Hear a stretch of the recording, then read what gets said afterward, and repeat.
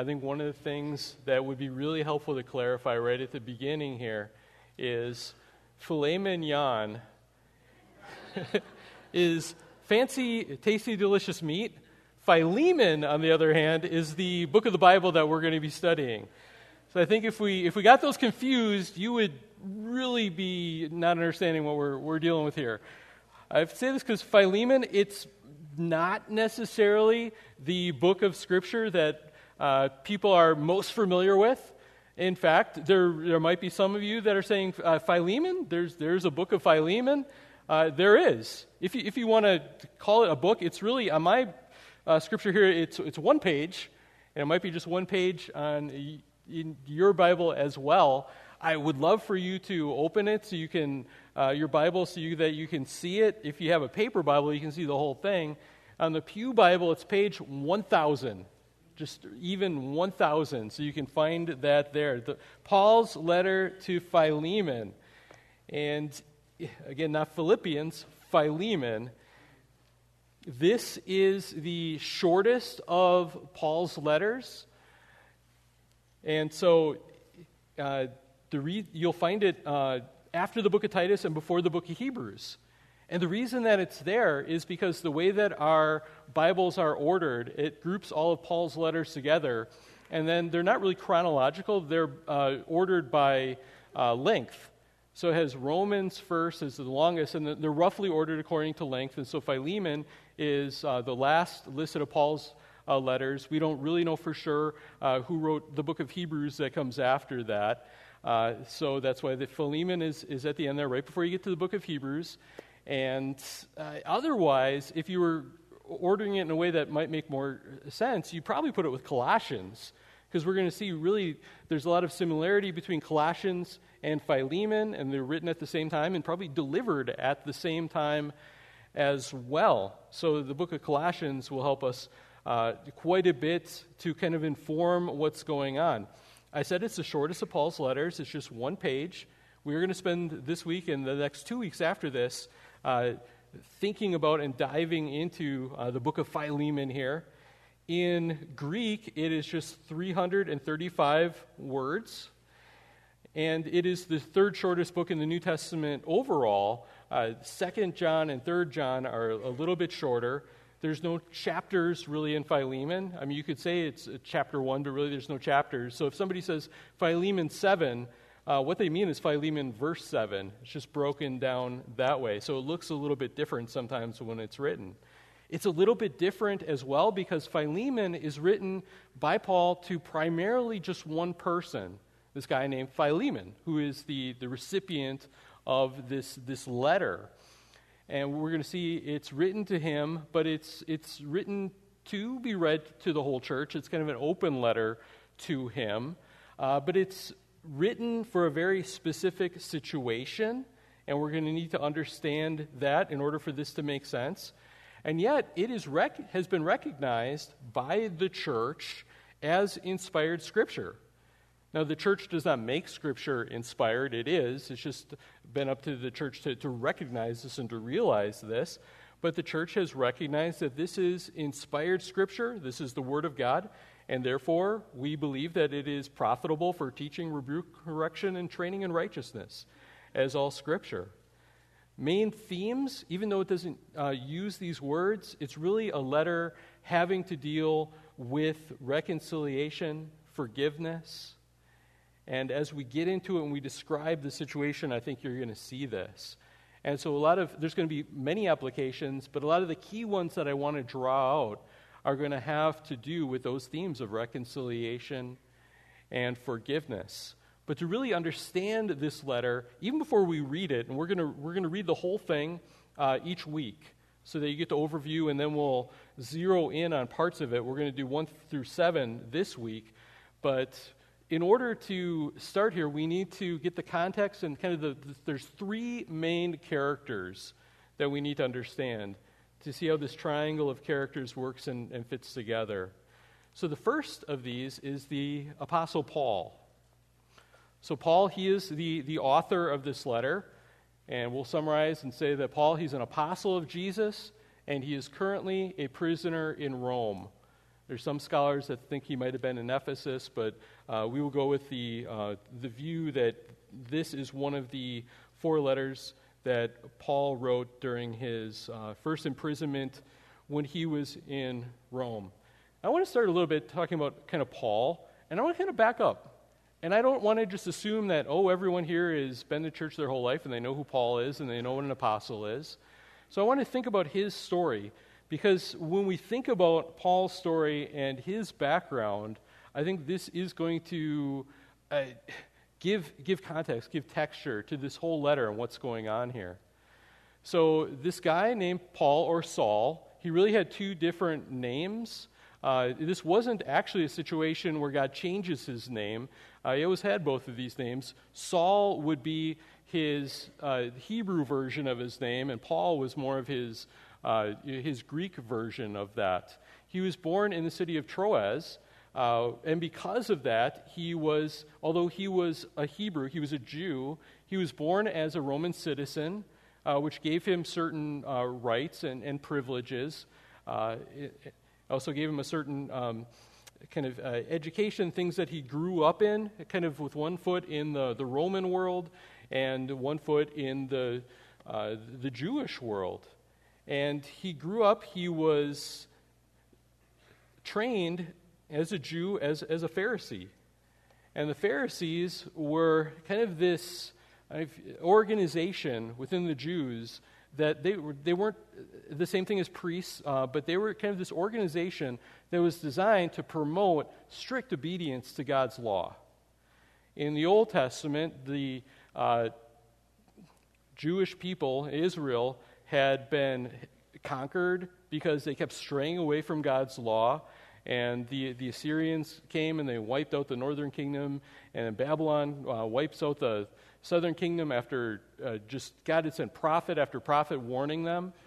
And so the Pharisees, in the 400 years between the Old Testament and the New Testament, were kind of developed, first with good intentions, saying, let's not make that mistake again. Let's have this organization. We are devoted to teaching the Jewish people God's law so we don't disobey it and we don't fall into this type of judgment again. So it started with good motives, but also over time, they decided to have other rules so that if sinning was falling off the edge, they said, well, let's put like a fence before you even get to the edge. And in a lot of ways, that can be a really good, helpful thing to do. But over time, the focus became on their man-made fences and not actually on God's law. And it started to have the idea for them that really to be right with God was about this strict rule-keeping, especially keeping these rules that they would come up with. So Paul was raised in this. He studied, the scripture tells us, under the feet of Gamaliel, which is one of the premier teachers of that time. And in Acts 22:3, Paul said, I am a Jew born in Tarsus in Cilicia, but brought up in the city, educated at the feet of Gamaliel, according to the strict manner of the law of our fathers, being zealous for God, as all of you are this day. So the thing about Paul is he was really good at law-keeping, at rule-keeping. And he found his identity in that. He found his pride before God in that. And he thought, if anyone is going to be, God is going to be pleased with, it's me, because I keep God's rules. And all of these, the rules of the Pharisees. Now, he started hearing about, this one that was in Israel, in Judea, and in Galilee, that it's this guy Jesus. And this guy this guy is causing trouble. He's teaching things. He seems to be blowing off the law of the Pharisees, and which they took that, well, the law of the Pharisees, that's obviously the law of God. And this guy is going around, he's teaching different things. He's teaching kind of his own authority, and he hears, these different reports about what is going on, and that this guy, Jesus, he's some kind of troublemaker, a blasphemer. He's making himself out to be equal with God. Things that he's claiming.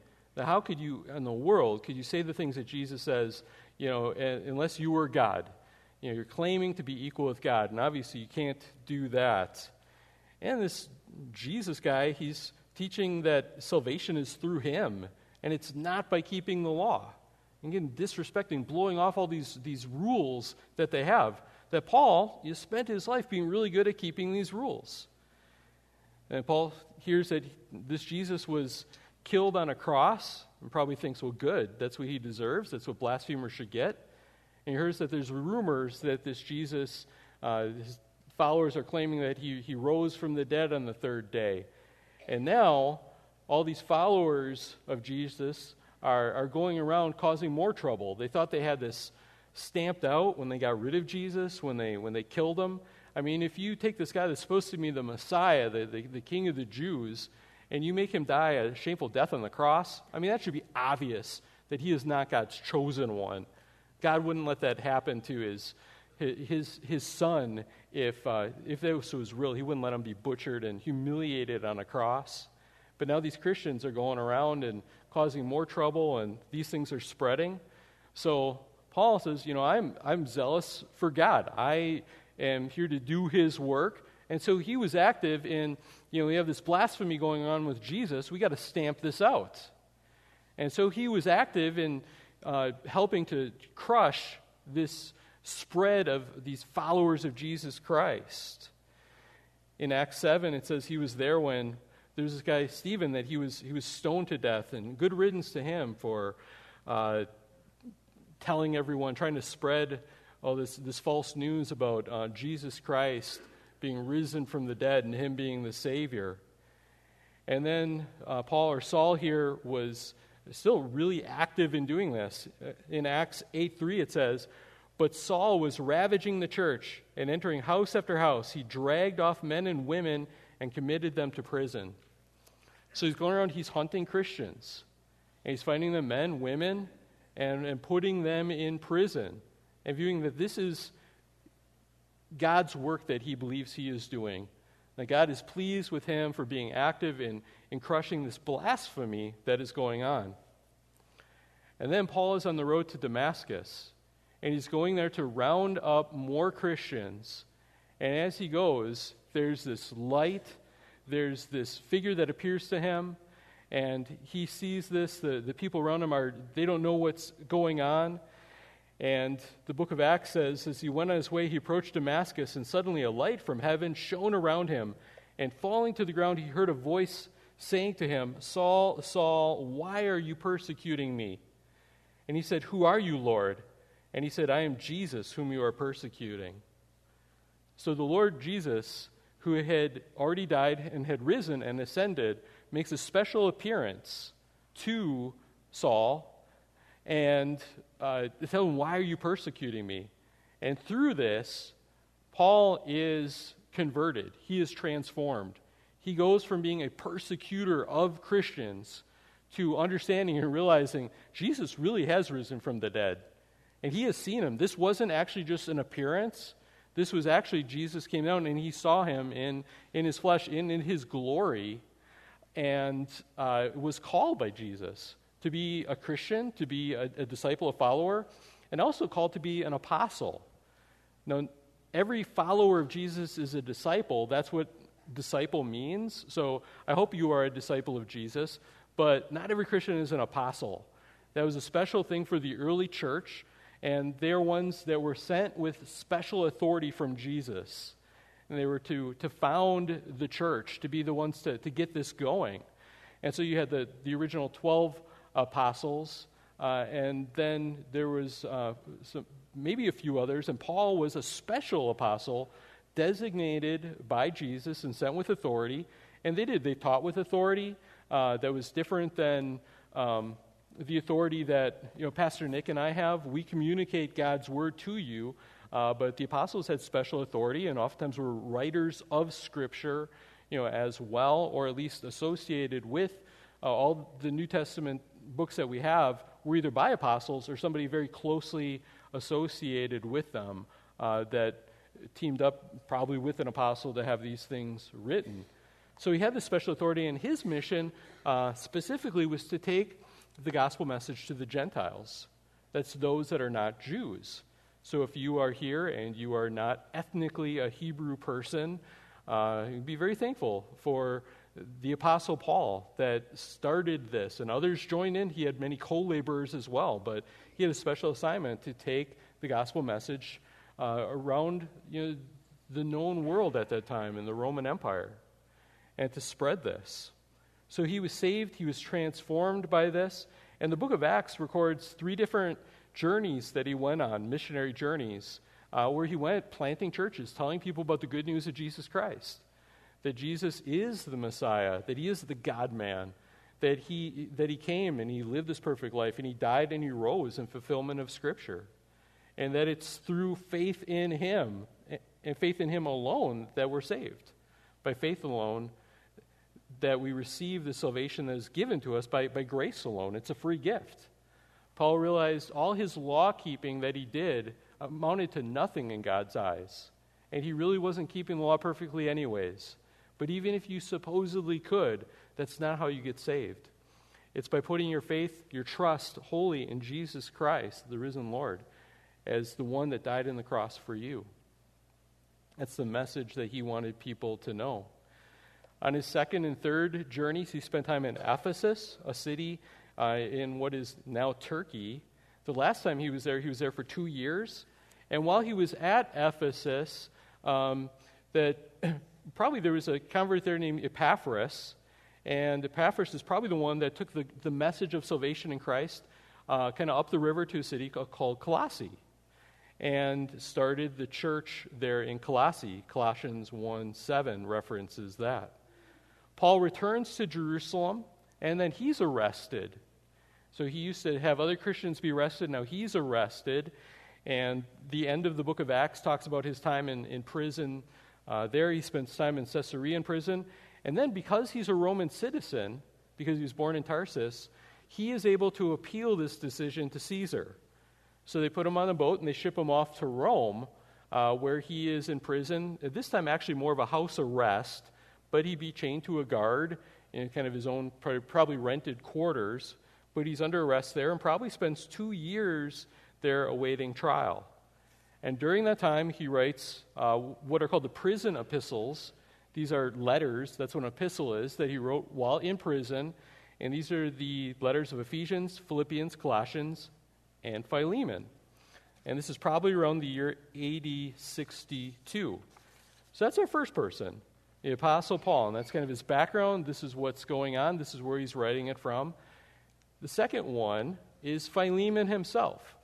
This is the one that the book is written to. And Philemon was, we'll summarize, he was a well-to-do Christian in the city of Colossae. That's why I spent time talking about how the gospel spread to Colossae, kind of where it is.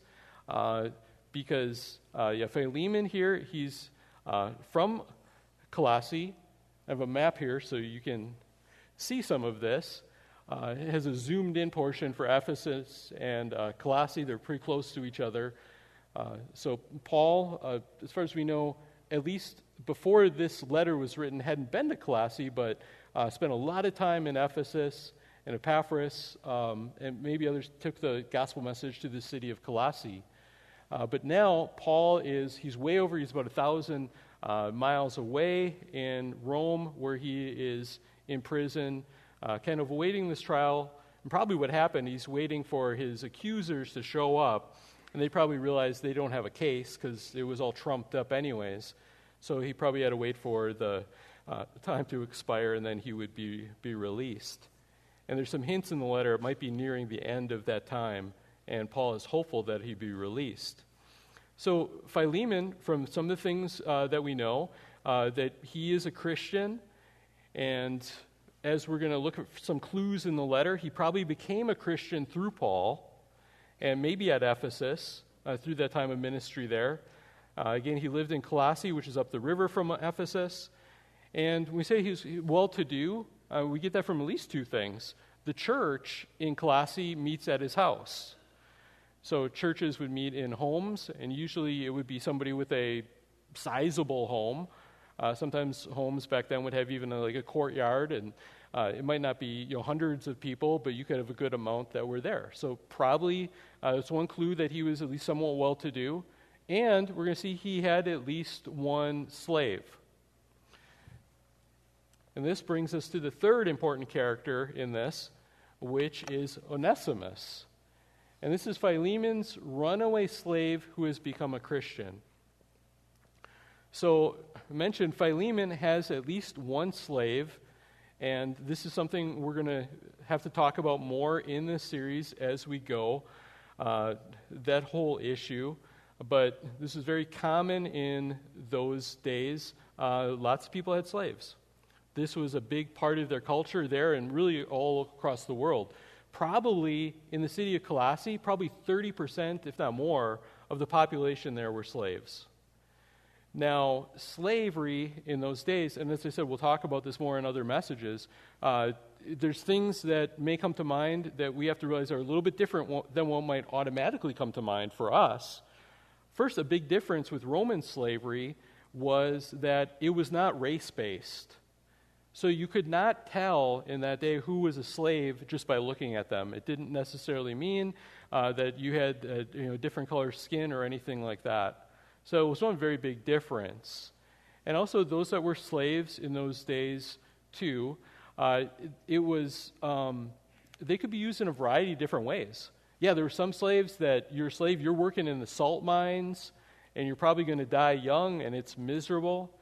And there were other slaves. They didn't have their freedom, but they're being used in other ways, even as doctors, musicians, teachers, a variety of different ways, stewards of households, different things. So my point in this is not to say that Roman slavery was all hunky-dory. We'll talk more about these things. But primarily right now just to realize that it's not a one-to-one with what we're thinking of with slavery in the Americas in the New World. Onesimus, his name actually means useful. So I think it was given to him. It could be that he grew up as a slave, and that's why he acquired this name. A lot of times slaves in those days were either prisoners of war, or oftentimes, at least for Roman slavery, that you could be born into slavery as well. But Onesimus, when he's there with Philemon, he's not a believer. And we're going to see this from clues in the letter. He wasn't a believer. And then what seems to have happened in this story, and this all sets up the context for this letter, is that Philemon probably stole some things from Onesimus and took off. That he became a runaway, and we don't know the exact reasons. We don't know how much of it, if it was on him, how much of it if he was being treated well or if he wasn't being treated well. But from clues in the letter, he seems to have stolen, and that's oftentimes runaway slaves would do that. They needed some resources, so they grab what they could, and then they would take off. And so he was a runaway slave. And this was, especially under Roman law, this was a big deal. This would make him a fugitive doing this for being a runaway and for being a thief. And he probably wanted to get as far away as he could. And so he ends up somehow 1,000 miles away in Rome. And somehow he comes in contact with Paul. And we don't know exactly the story there and how that happened. Was it an accident? Was it a providential accident that God put together?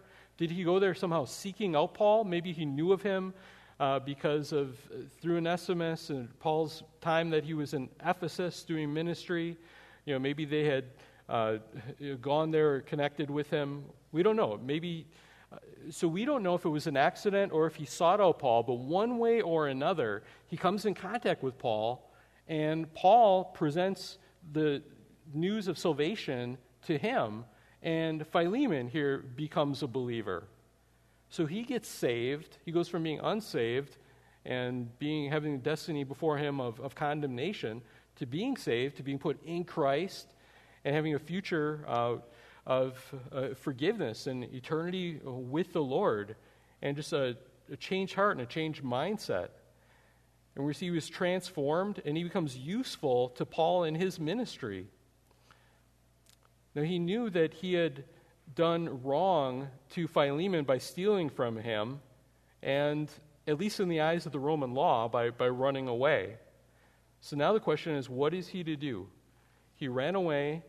He is with Paul. He's a believer now, but there's a situation between him and Philemon. Now, Paul knows both of these guys. He knows Onesimus, who's become very dear to him. He knows Philemon as well. And so, Paul writes this letter, and along with the book of Colossians, Paul sends Colossians and Philemon with another guy named Tychicus and Onesimus back to Colossae. So they come and they have the book of Colossians and probably Philemon that they bring to the Christians there. In Colossians 4, 7 through 9, it says, Tychicus will tell you all about my activities. He is a beloved brother and faithful minister and fellow servant in the Lord, and I have sent him to you for this very purpose, that you may know how we are and that he may encourage your hearts. With him is Onesimus, our faithful and beloved brother, who is one of you. They will tell you of everything that has taken place here. All right, so now we have the context. We could have just read the letter and then tried to figure this out, but hopefully reading this through will make a lot more sense now that we have the basics of this. So we're going to read, like I said, the whole thing. I think we'll do this each week. Okay, it's not a long letter, and I'm not super worried that you've been just worn out with Philemon, reading it over and over every single day. So I think it's okay if we read the whole thing. Plus, I want to have you have the context of the whole letter as we do the applications for today. Okay, Book of Philemon. Paul, a prisoner for Christ Jesus, and Timothy, our brother, to Philemon, our beloved fellow worker, and Apphia, our sister, and Archippus, our fellow soldier, and the church in your house. Grace to you and peace from God our Father and the Lord Jesus Christ. I thank my God always when I remember you in my prayers, because I hear of your love and of the faith that you have towards the Lord Jesus and for all the saints. And I pray that the sharing of your faith may become effective for the full knowledge of every good thing that is us for the sake of Christ, that is in us for the sake of Christ. For I have derived much joy and comfort from your love, my brother, because the hearts of the saints have been refreshed through you. So that's kind of the introduction, and now it's the part where he's going to get to, this is the real purpose of the letter. Verse 8, accordingly, though I am bold enough in Christ to command you to do what is required, yet for love's sake I prefer to appeal to you. I, Paul, an old man and now a prisoner also for Christ Jesus, I appeal to you for my child Onesimus, whose father I became in my imprisonment. Formerly he was useless to you, but now he is indeed useful to you and to me. I am sending him back to you, sending my very heart. And I would have been glad to keep him with me in order that he might serve me on your behalf during my imprisonment for the gospel. But I preferred to do nothing without your consent in order that your goodness might not be by compulsion, but of your own accord. For this perhaps is why he was parted from you for a while, that you might have him back forever, no longer as a bondservant, but more than a bondservant, as a beloved brother, especially to me, but how much more to you, both in the flesh and in the Lord. So if you consider me your partner, receive him as you would receive me. If he has wronged you at all or owes you anything, charge that to my account. I, Paul, write this with my own hand. I will repay it. To say nothing of your owing me even your own self. Yes, brother, I want some benefit from you in the Lord. Refresh my heart in Christ. Confident of your obedience, I write to you, knowing that you will do even more than I say. At the same time, prepare a guest room for me, for I'm hoping that through your prayers I will be graciously given to you. Epaphras, my fellow prisoner in Christ Jesus, sends greetings to you, and so do Mark, Aristarchus, Demas, and Luke, my fellow workers. The grace of the Lord Jesus Christ be with your spirit. So that's the whole book of Philemon.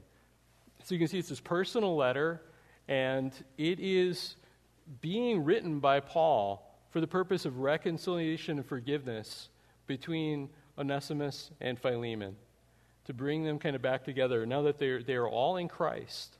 And you have two that are, each of these, there was one time all of them were not Christians, and they were in their sins, Paul included.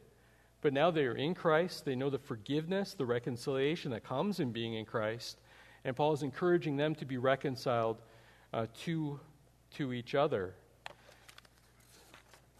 So we see the big purpose, if we want to summarize kind of what we're dealing with next. Paul writes to Philemon as an agent of reconciliation between Onesimus and Philemon. And what I want to do is I want to go back and I want to work through the first 7 verses here to give ourselves, so we can look at this a little more in depth as we think about this. And we will draw out at the end a few applications, specifically dealing with reconciliation, because I think the whole letter is about this. So it starts in verse 1, Paul, a prisoner for Christ Jesus, and Timothy, our brother. So Paul here, he is the author of it. Letters in those days would start with the author listed first. And he refers to himself as a prisoner for Christ Jesus. Now this actually stands out if you've read a lot of other of Paul's letters. Oftentimes he identifies himself as apostle right off the bat. Letting you know that he has God's authority as an apostle. He was commissioned by this. And Philemon definitely knew that. And Paul definitely was still claiming to be an apostle, but he doesn't list that here. And so you kind of ask yourself, why is that the case? He focuses instead that he's a prisoner. And that's how we know this is one of the prison letters that Paul has. But I think there could be a few reasons. I think one is we see he's trying to implore Philemon to be reconciled with Onesimus. As he's going back, and under the Roman law, think of all the ways that Philemon, could have pressed charges and retaliated against his runaway slave. This could be, terrible for Onesimus if Philemon wanted it to be that way. And so Paul is pleading with him to have forgiveness, to have compassion, to treat him differently as someone in Christ. And I'll say this, and we'll get to this in a later message. Is Paul also hinting at here, at least hinting, that he would love to see Philemon set Onesimus free? But at the very least, he's trying to send them back so that instead of being in hostility to each other, there can be forgiveness, there can be reconciliation between the two of them. So I think he's maybe leaning into it prisoner instead of apostle, because he doesn't want this, ideally, to be something where Onesimus or Philemon just has to obey because Paul is putting the clamps on him. I'm using my authority, you better obey. Sometimes we do to our kids. You better say thank you. Okay, thank you. And they do things, but it's not really from the heart. It's from authority. And there's times we need to do that. There's times where that's good training for the kids. But eventually, we want that where it's coming from their own heart.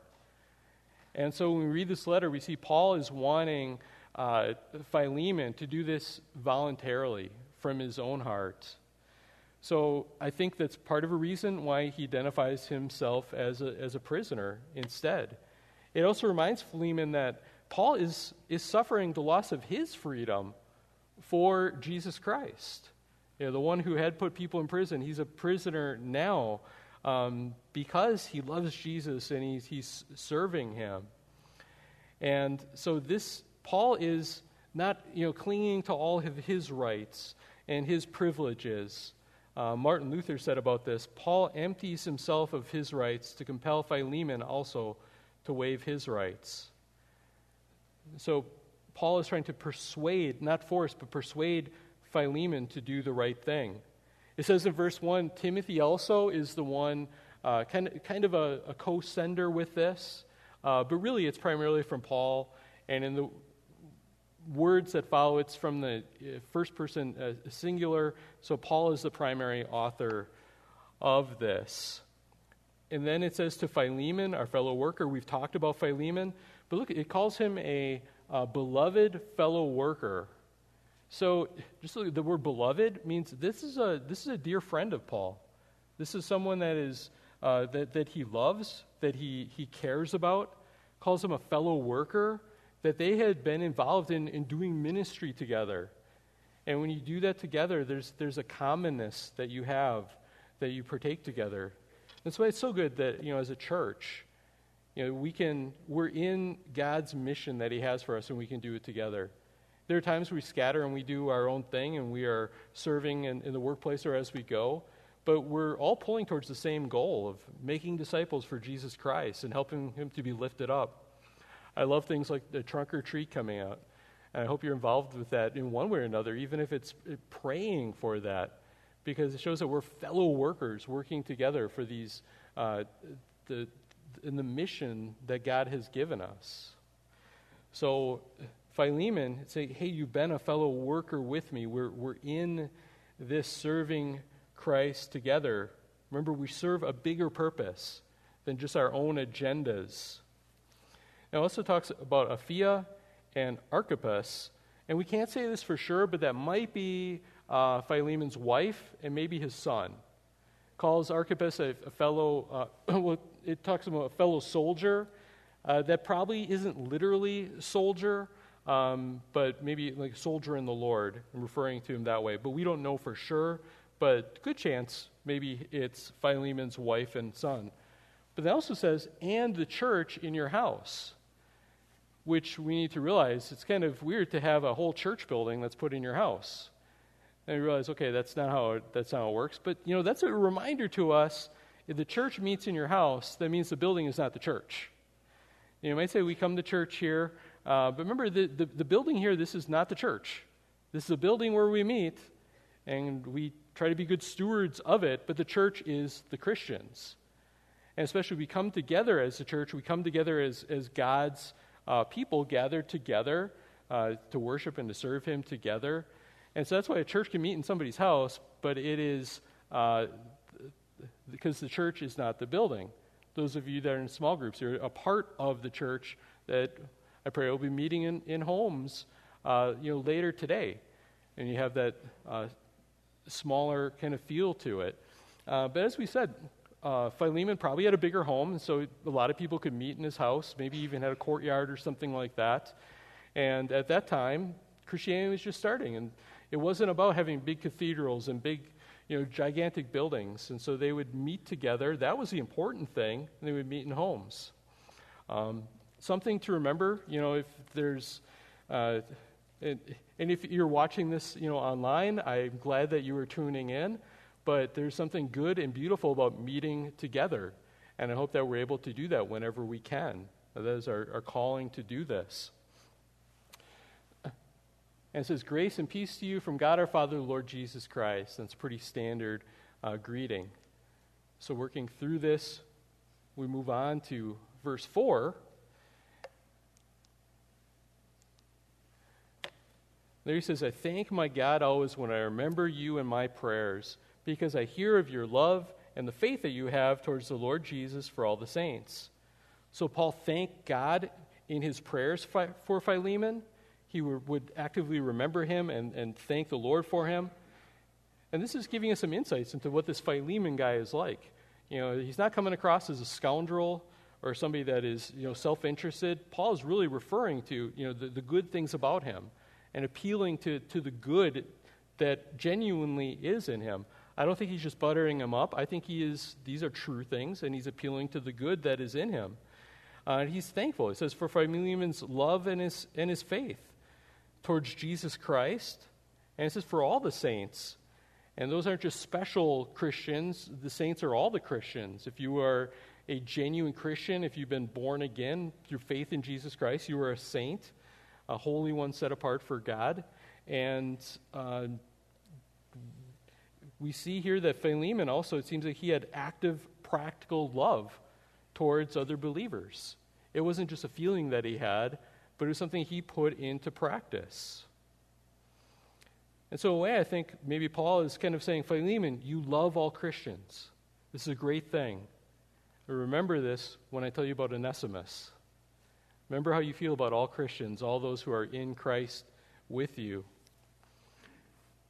And verse 6 says, "And I pray that the sharing of your faith may become effective for the full knowledge of every good thing that is in us for the sake of Christ."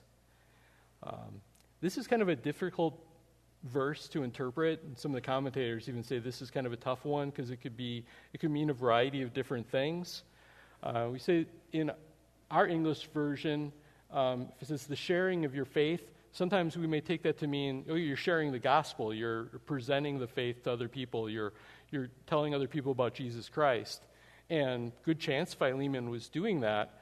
But this actually might mean something a little bit different, because sharing there is actually from the word koinonia, and it's a word that means fellowship. And when we say that, you could think the wrong thing too, because it doesn't mean just drinking coffee and talking in the foyer, or having some cake together, but it means this idea of commonness, of sharing and partnering together, not just in life, but in ministry, in God's work.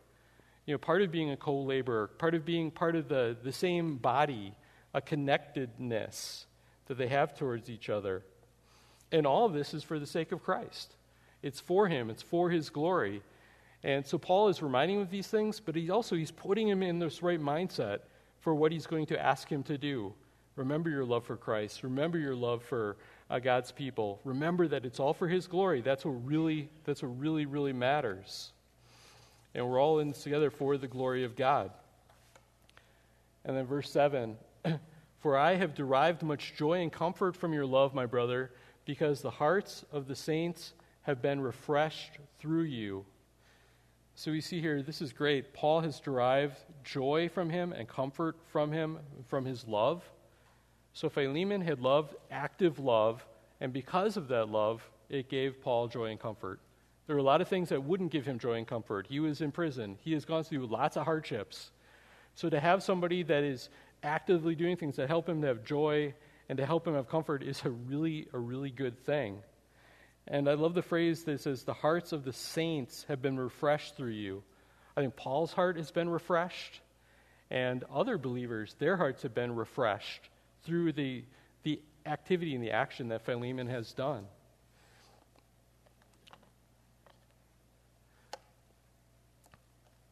I'm going to give just a few things. So there's more of the letter, but I want to think just briefly at the end, and hopefully you can take time to think more about these things and how God would have you apply them. But the whole purpose of this letter we're going to see is towards reconciliation. This is just the beginning of this. But we have these three characters, and I want us to think a little bit about how God was working through them, and they were using themselves to be used towards this ministry of reconciliation. And one, we see that Paul was proactive as an agent for reconciliation between two people that he genuinely cared about. We can tell in this letter he loved Philemon, and he loves Onesimus. He has good relationship with them, but Onesimus and Philemon are not in harmony. They need reconciliation. And so Paul was writing this letter to act as a go-between, as a mediator, to do what he could to help this situation, to bring these two, now both believers, back together. And we see him being active in this and doing what he could do, not forcing it. You can't force it, but trying his best with God's help to be active in doing this. And I think one thing that we can think about as an application for all of us, can you be used to close the gap between others? Are there people you know about that maybe they are not in harmony? That there is hostility, there is separation. And can you be used in their lives? You can't force it. Don't try to just make it happen. But how could you be used as a catalyst to help there to be healing, to help there to be reconciliation? And of course, ultimately, this works because Philemon and Onesimus are both believers. They're both in Christ. And so part of that, is not just forcing two unbelievers to come together. That might be good, but the way that it's really going to work is if they can be reconciled with God first and have that commonness of being in Christ and then helping them to come together with that as their foundation. As we see Philemon and what Paul says about him, we see that Philemon's Christian character primed him for reconciliation. We have this letter, and when we get to the end, we're going to see that, we don't know for sure how it turned out, although there's some things that we can make an educated guess on, but it's based on who Philemon seems to be that seems to make it like there's a good possibility of this. If he was the opposite, if he cared about himself instead of the glory of God, yeah, good luck. If he was somebody that had a track record of not caring about other Christians, not caring about the Lord, that's going to be tough. But with all these things that were true about Philemon, he was primed for this reconciliation. So for you and I, what are we like? What is our character? Do we have love and faith towards God?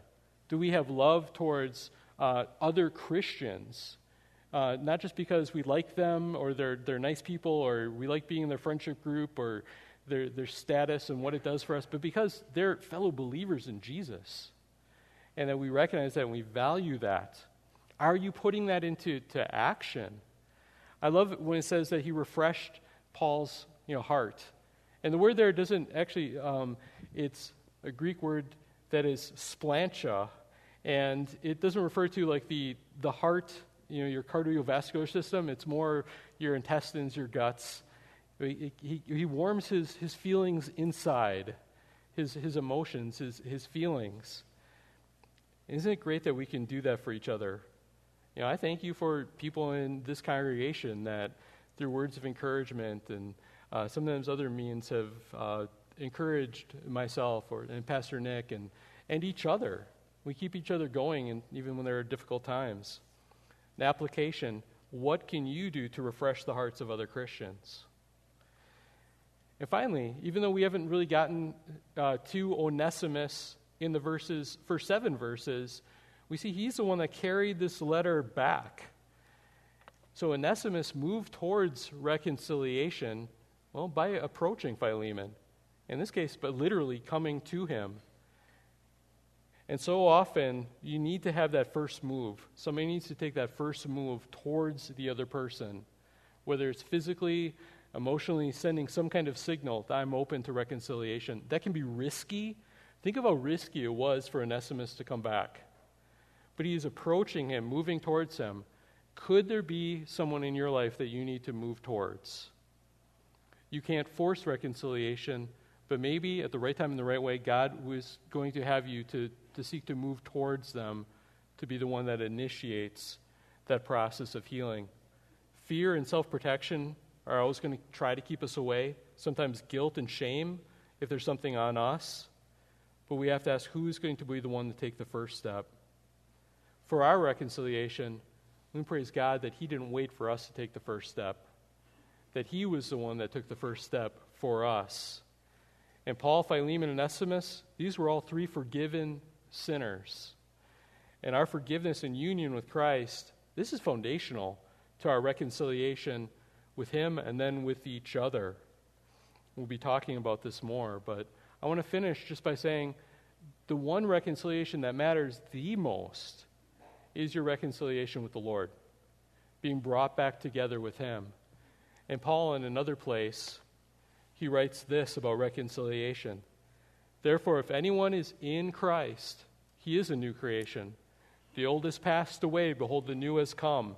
And all this is from God, who through Christ reconciled us to himself and gave us the ministry of reconciliation. So we're supposed to be agents of reconciliation, to reconcile other people with the Lord. Verse 19, that is, in Christ, God was reconciling the world to himself, not counting their trespasses against them, and entrusting to us the message of reconciliation. Therefore, we are ambassadors of Christ, for Christ, God making his appeal through us. We implore you on behalf of Christ, be reconciled to God. And then verse 21 gives a reason why that can be so. And if this didn't happen, there would be no reconciliation. For our sake, he made him to be sin who knew no sin, so that in him we might become the righteousness of God. The one who knew no sin, Jesus Christ, the one who took the initiative to come down, took our sin on the cross. And this is the only way for you to be reconciled with the reconciliation that matters most. And I implore you as well. The work has been done. It has been paid. Receive this reconciliation and have your relationship with God healed. And that will play out into your other relationships as well. Let's pray.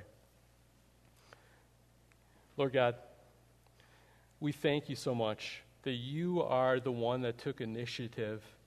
When we were hostile to you and turned away from you, you came and you approached us. That Jesus, you came into this world for our forgiveness and for our reconciliation. And you humbled yourself. You gave up your rights. You did the hard thing of dying on the cross in our place. Lord, thank you for calling us to yourself, for giving us this offer, imploring us to come to you, Lord God. And for those here that have responded to this and have received reconciliation, may we take joy every day in being reunited with you, with a reunion that will last forever. And Lord, may we all be agents of reconciliation for others. First and foremost, that they would be reconciled with you and know you as their Lord and Savior. And then also on the horizontal level, person to person, help us to take the initiative and to help there be reconciliation, and especially between believers. We give you praise and we thank you.